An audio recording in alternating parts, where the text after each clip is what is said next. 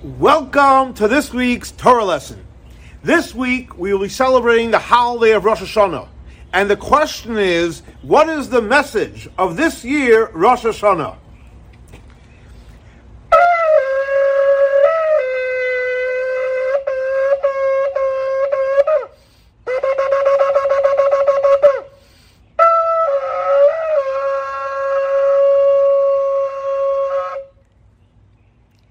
Well, that is the sound of the shofar.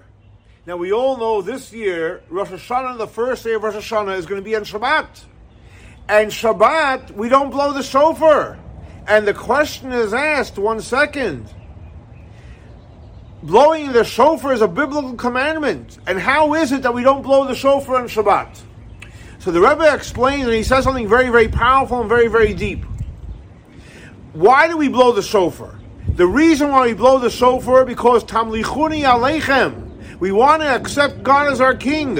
How do we do that? By blowing the shofar.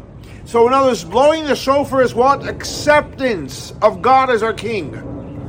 Shabbos. How do we observe Shabbat? Just like God observes Shabbat. We do nothing.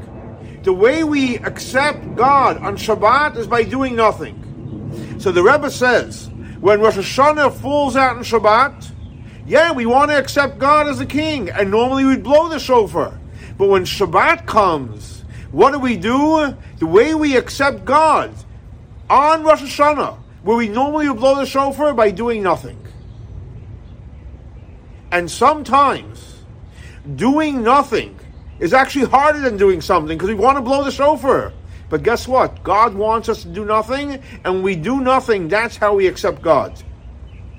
So in other words, what is the lesson of Rosh Hashanah for this year? Sometimes it's best to do nothing.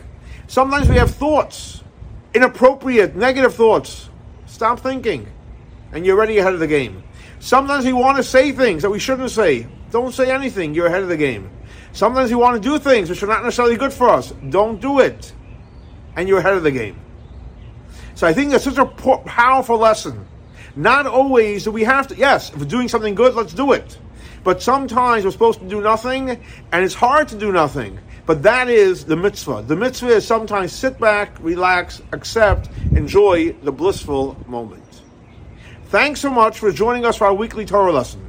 This week's Torah lesson is dedicated to the memory of Baruch Ben Aryeh, Shlomo Yosef, Rachel Baslipa, and Sina Basara. May their souls be elevated by Torah we're studying in their memory. For more information, please see our website, chabadiswf.org. Please come join us and celebrate this beautiful holiday of Rosh Hashanah right here in Chabad in Fort Myers.